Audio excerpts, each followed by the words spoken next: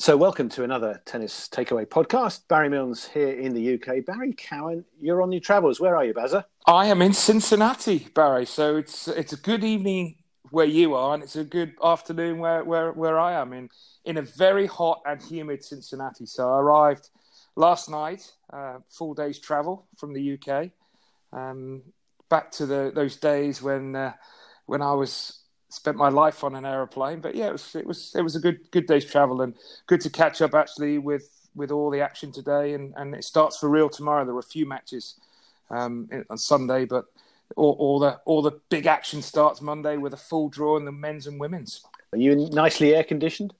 Well, that's it, isn't it? With America, it's full of air conditioned, and it's full of the restaurants, the American diners that are very much. You can get your pancakes and you can get your French toast with your maple syrup, and you can also get your very big salads.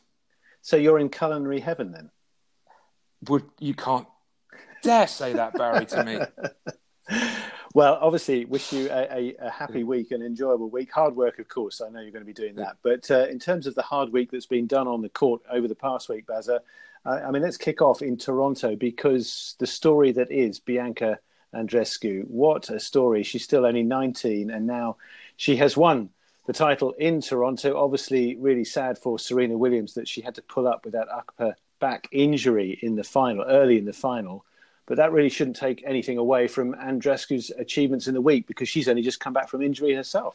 It's got to be one of the most extraordinary comebacks, hasn't it? What Andreescu's able to do. I mean, we would marvel if this had been Serena having not played for many months and come and won a tournament of this quality, or if this had been Nadal or Djokovic or any player. But for someone like Andreescu, who amazing what she did in Indian Wells, but was nowhere near in a fit state in Miami or the French Open. So the fact that it's always wise, take the longest much time as you can have off to make sure when you come back you're 100% fit, and to win her second big title of the year, extraordinary in the manner that she was able to win it as well. So I think it's a really, really exciting. I mean, it's great for the tournament, isn't it, to have a home winner. Unfortunately, it wasn't able to happen in the men's, but for Andreescu to win in Toronto, and Canadian tennis is flying, absolutely flying. The buzz for both Toronto and Montreal this week was brilliant. It really was. And to see her battle through, I mean, her first four matches all went the distance. Firstly against Genie Bouchard in the All-Canadian clash, then Kasatkina, who we've often admired, talked about and said, well, maybe it's going to be her time at some point, although she's struggled in the last sort of few months or so. But that was a battle royale between her and Andreescu. Andreescu comes from a breakdown to win that. Then she beats Kiki Bertens. Then she beats Karolina Pliskova, also in 3 sets, before getting the better of Sonia Kenin, who was obviously proved, some week that she had by beating Barty at the start of it. And then Serena. And okay, Serena wasn't able to play as we'd hoped she could do. But in terms, again, of what the Canadian is doing, the players she's beating and the way she's doing it, her variety in her game, her power, the use of that drop shot, it's lethal. Yeah, and the utter, the sort of stubbornness that I am going to win. Whatever it takes, and we saw that, didn't we, in the final in Indian Wells, when her coach came onto the court and sort of helped her through the process. So she has the talent, she has the athleticism, and she has that killer instinct as well, which is so important. And I think now she's almost getting herself into position where she will strike fear to a lot of opponents. No one will enjoy playing Andreescu, because she's absolutely fearless. It doesn't matter whether you're Pliskova, doesn't matter whether you're Serena Williams, as it was in the finals. She will go out, the Canadian, play her game, and she absolutely belts the cover off the ball. She sure does. Well, talking of a couple of players who hit the ball pretty well, Serena Williams obviously played Naomi Osaka earlier in the week. That was the first time they played since last year's controversial US Open final. But Serena topped this one. In terms of what she takes away from the week, despite the injury, do you think she can take a good deal amount of positives from it? A lot of positives. But my feelings about Serena, Barry. Yeah. They haven't changed. And I was thinking this morning, Serena wins today, straight away she's the favourite for the US Open for me. But Serena didn't win today. She lost in the final She pulled out. Yes, she's had a back injury, but that just puts a little bit more doubt in her mind. Not that she's not playing great tennis, but physically, is she able under the real pressure? Will her body hold up? So I just hope that doesn't have a bit of a scar tissue moving forward. Will be interesting to see whether she can make a recovery and play Cincinnati, and then also for the US Open. But not we needed confirmation, Barry, because she played well at Wimbledon. I mean, she reached the final, but there's always going to be one player, or maybe even two players, who are playing amazing tennis that Serena's going to have to be able to beat. She can't just expect to say, I'm Serena Williams, I'm going to win this match. But she got very close to winning her first title in a long time. Serena might have faced Simona Halep in the semi-finals, but Halep had to retire, didn't she, against Buskova in her quarterfinal and a left Achilles injury. So that obviously puts a bit of a doubt against her for the next few weeks. Yeah, but with the difference between Halep and Serena is Halep doesn't need to play. This is not critical for Halep. If you are any doubt in your mind, then pull out, because the utter self-belief that Halep would have got from the way she played at Wimbledon will carry her forward to the US Open. So I think that it's not as important these 2 weeks, Toronto and Cincinnati, for the Romanian, as it is for some of the other female players who, again, the crazy women's draw just turns up surprises after surprises, doesn't it? Keeps doing it. Keeps doing it. Ash Barty struggled. Again, not necessarily a huge surprise because of her whirlwind year that she's had. And it's that added pressure of being world number one. But now switches back to Osaka, who said for the first time, didn't she, this week, that actually she's back enjoying her tennis, which was great to hear. Yeah, we talked about the statement she put out, didn't we, last week, in terms of where she's been with her tennis and how she hadn't enjoyed it. But if that is something that she can now sustain, that would be great to see, and to see her going back to New York as a defending champion and see how she might perform there. In terms of the men, obviously, over the past week, they were in Montreal, a windy Montreal, a difficult week weather-wise with a lot of rain as well. But the guy who emerges on top is the guy who won that title in 2005. He's now done it for the 5th time in Canada. And amazingly, for Rafael Nadal, it's the first time, I can't believe this, but it's the first time he's ever defended a hard-court title. It was an amazing stat, really. Just, again, how well is Nadal playing? And he doesn't need to now play every single week, which was certainly his thought a decade ago, that he needed to play a lot of tennis to be able to play his best tennis. Now the most important thing for Rafa is you're fresh, and if you're fresh and you're healthy, then you're going to be there or thereabouts. Obviously, the draw was affected by no Djokovic and no Federer, but I was really interested to see a quote this week that sort of emerged that Rafa admitted in the spring that he was very close to calling it quits for the year because of the injury problems that he had that had affected him now for around about 18 months. I think he was really down. I think post-Indian Wells, around sort of Monte Carlo, which sort of brought back to me, Barry, do you remember the comments when he lost to Fognini? That was my worst match on the clay for 14 I remember. Years. Whether that was in reality, I think that's honestly how he felt, because at that stage he was so low. And now where he is, currently, he's now ahead of Djokovic in the race. So points gained from January the 1st to now, he is number one. So, there's that to factor in. That will also add a little bit more spice to Djokovic. Let's not rule out Federer. But Nadal absolutely cruised through the week. He had that obviously little sticky patch against Fognini when he dropped the first set, but ended comfortably to win in the third. Obviously got the lucky break with Monfils sadly having to pull out because of injury from their semi. And then in the final, I would say, Medvedev, who'd played so well through the week, and he's won more hard-court matches this year than anybody else so far, and he did it last year. But come the final, it was a match too far for him. He did not have his best game with him, did he? And he struggled in the breeze. Yeah, well, as you mentioned, the breeze, the wind, Nadal's the best wind player by far and away. And one of the reasons why is that, Bazza?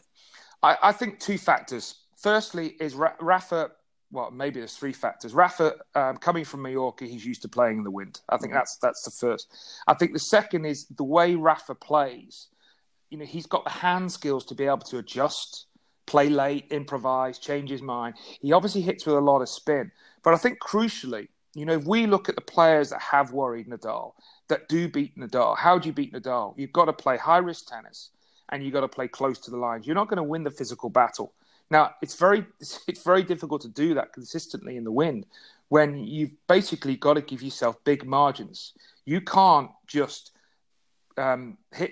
consistently hit close to the lines, because eventually the conditions will really play a part. And for me today, I was not surprised, because I think for Medvedev that he has impressed me so much this year. But you look at the strengths of Medvedev, Barry, that big first serve, he moves great, he plays quite deep, he hits in straight lines, he doesn't use the angles, and he doesn't really come forward. Now, when you add up all those huge attributes to Medvedev, that is just Nadal licking his lips. So Medvedev struggled at the net, only won 5 out of 12, and really struggled in the longer rallies. And Rafa was fresh. Anything else you'd pick out from the week in Montreal, particularly?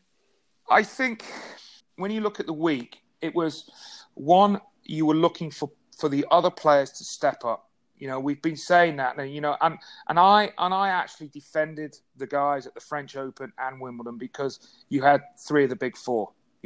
Obviously it's great that Murray's back in Cincinnati, but you had Djokovic, Nadal, and Federer. Now, what was really apparent and was really alarming to see is Zverev, and how devoid of confidence he is, how he's struggling on his serve. I mean, the serve is a real concern. I mean, it's double fault after double fault. He started that match on Friday against Khachanov. I mean, the first game was just really uncomfortable to watch. A couple of double faults. And in the end, I feel now we're getting to a stage where there's so much baggage mentally with Zverev's second serve. It's going to fail him under pressure. So I think he's got a decision to make. I mean, he is fighting like a Trojan. Every single match, he is fighting. But there's only so long you can go that way, Barry, before you just end in the end just tapping out. And that's my worry. And I actually feel for Sasha that, I mean, he's not going to take that view, but he's played a lot of tennis. He's played a lot of weeks. I actually think this is a negative against him. I actually almost feel he's got to sort out that area of his game. And also for Auger-Aliassime, he was struggling again on his second serve. I thought it was very telling how when Zverev beat Basilashvili, the emotion that sort of poured out of him, the way he sort of collapsed on the court, and fine win, because it was 7-6 in the third. It was a brutal match between the two of them. And yet it was Basilashvili. It wasn't one of the, the very, very top guys. And it was, the third round. And it was almost as if he'd won the tournament. But you kind of, to me, that just said of all that, it was a release in a way, a relief and a release of all that he's been going through off court. Yeah, which you have to have those matches. I mean, Zverev, if you want someone to compete, Zverev's, right up there. But you can't be doing that every day, Barry, can you? You can't be right on the edge every day of your working life. And it feels like that at the moment for Sasha. We don't want him to have a burnout mentally. But it's looking like that potentially might happen for as long as he's having to play these matches, which is a real ordeal. I see a very, very similar parallels to Dimitrov. Do you remember the time with Dimitrov, where you'd see his matches? I mean, the O2 when he won the ATP finals. I mean, he eventually got over the finishing line. But you can't have your matches like that every single week. No, agreed. And I think for all players of their age, we've talked about it before, we talk about it again in terms of working out his game, as you said a little earlier, as to developing the game in a way that is going to be able to really make some strides through the very top tier of the sport. Yeah, and that's how I see it. And this is very difficult from the outside, because ultimately you don't want to be criticizing someone who is an amazing fighter. But is it almost at a stage now where it's more important for Zverev to get the game right and maybe not the winning and look long term? Indeed. And think also that it's actually harder for the guys now, because there are these greats who are still doing it and doing it better than they are, who are 10, 15 years older. So whereas, when Federer, Nadal came on, you didn't have people really playing beyond 30, 132.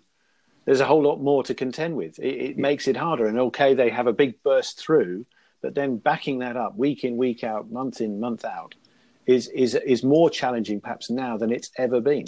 Yep. But Zverev, the age that he's at, and he's still, as you said, he's still incredibly young. He's 22.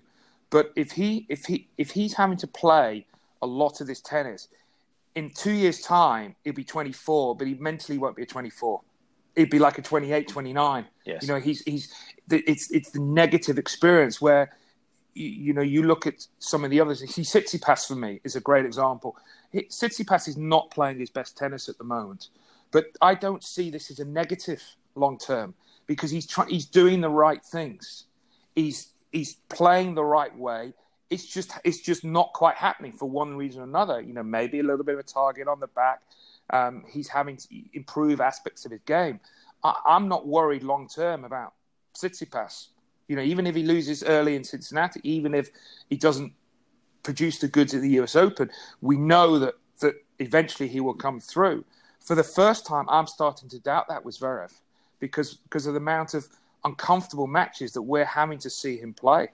Well, we hope that obviously he's going to be able to find his way through, but it may take some time for him to do that. I mean, he's so talented, you'd think, well, he will eventually, but who knows when that will be. But the story coming up, of course, this week is the return of Federer and Djokovic after that incredible final at Wimbledon.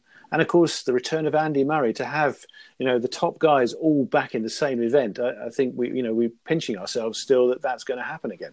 It was amazing to have that back, and great news when it was confirmed on Friday that Andy had taken the wild card, and I mean it had to be someone he played in the first round that he's got history against.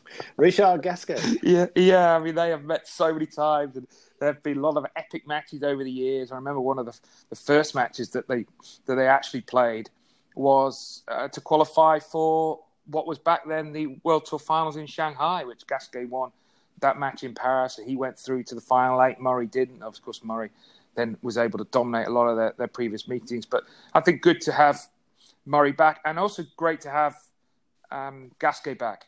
I thought he played a phenomenal match last week. It actually was absolutely brilliant tennis, that match against Nishikori, that he won 7-6 in the third. It was so an epic. He lost one on that very court 2 years before against Zverev when he had the match point in that 49-shot rally. So it was good to see Gasquet back in the mix, and it will certainly be a fascinating week for Murray, as it will be for the big three. And I think for Federer, he'll be happy to be back. I mean, obviously the Wimbledon final, Barry, we've talked about it. Everyone's talked about it. That would have hurt him, but Roger's been a master at being able to put behind big disappointments and move forward. And I'm sure he's looking to get back. And for Djokovic, how much that he's got that monkey off the back with Cincinnati that he won last year, completing the full set. I am actually really interested, and I'm sure you are, to see where he's at, because Indian Wells and Miami was poor.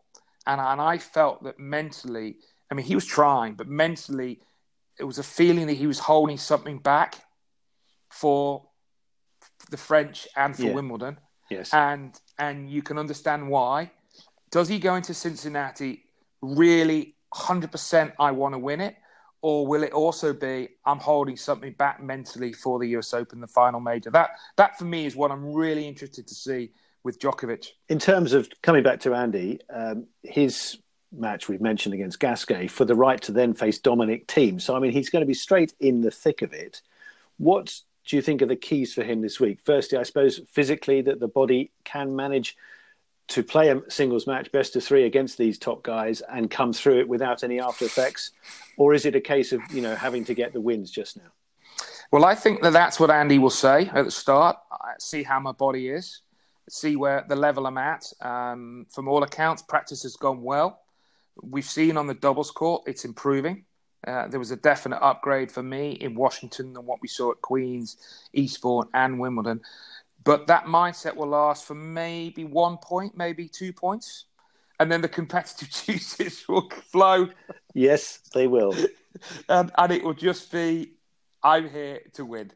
And he will put everything out on the court to try and win that match and give himself a chance at playing Dominic Thiem.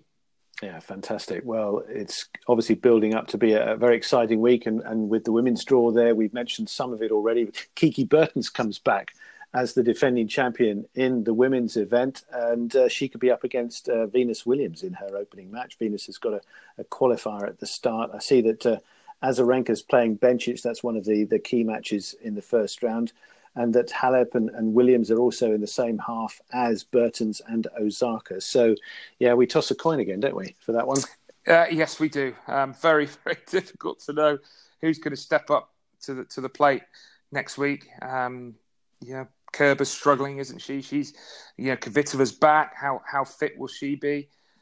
Sloane Stephens really is not the player that she was before. But with Sloane, she's one of those players you put into the very talented bracket. It could just be this week that we see the best of the American again. Away from the court, the other big news has been the return of Federer and Nadal, along with Jürgen Melzer, to the Players' Council. I think great news. Not surprised. And obviously for Roger and Rafa that they quit a few years ago because they really wanted to focus on the tennis. But I think the reason they've come back now is the very difficult situation that the tour's in at the moment, with obviously a few of the members resigning. What was that, a couple of months ago, wasn't it, around Wimbledon, just before the start of the championships at Wimbledon.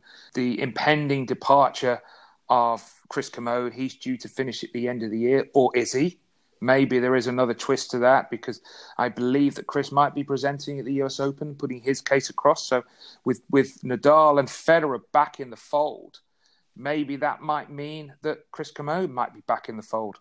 And it, to me, also speaks of a kind of getting a bit more European view of things back on the Player Council, because it had gone pretty solidly North American with the likes of Isner and Querrey and Pospisil and others. So, and Kevin Anderson. Yeah, from that point of view, a good balance. Yeah, which they have to have on the ATP Council. And also, I mean, people might say, well, Djokovic is European, but Djokovic was more in the pro-American. Yeah. So, and I think it's fantastic that you've got three of the greatest players that we've ever had who are actively involved in the future of sport, because whether we like it or not, and to me, I think it is right, they're going to carry more weight. Nadal, Federer and Djokovic are going to carry more weight than if you've got a player who's ranked 19 or ranked 18 or ranked 17 on the Player Council. People are going to tend to listen to more of what those guys feel. And, with Federer especially, I think he's always had a long-term view. He can always look at the bigger picture. And I would also put Rafa in that category as well. Okay, thanks for all of that, Bazza. I know you've got a busy week ahead. We're looking forward very much to Cincinnati. And this time next week, we'll be back to talk about that. Do join us then.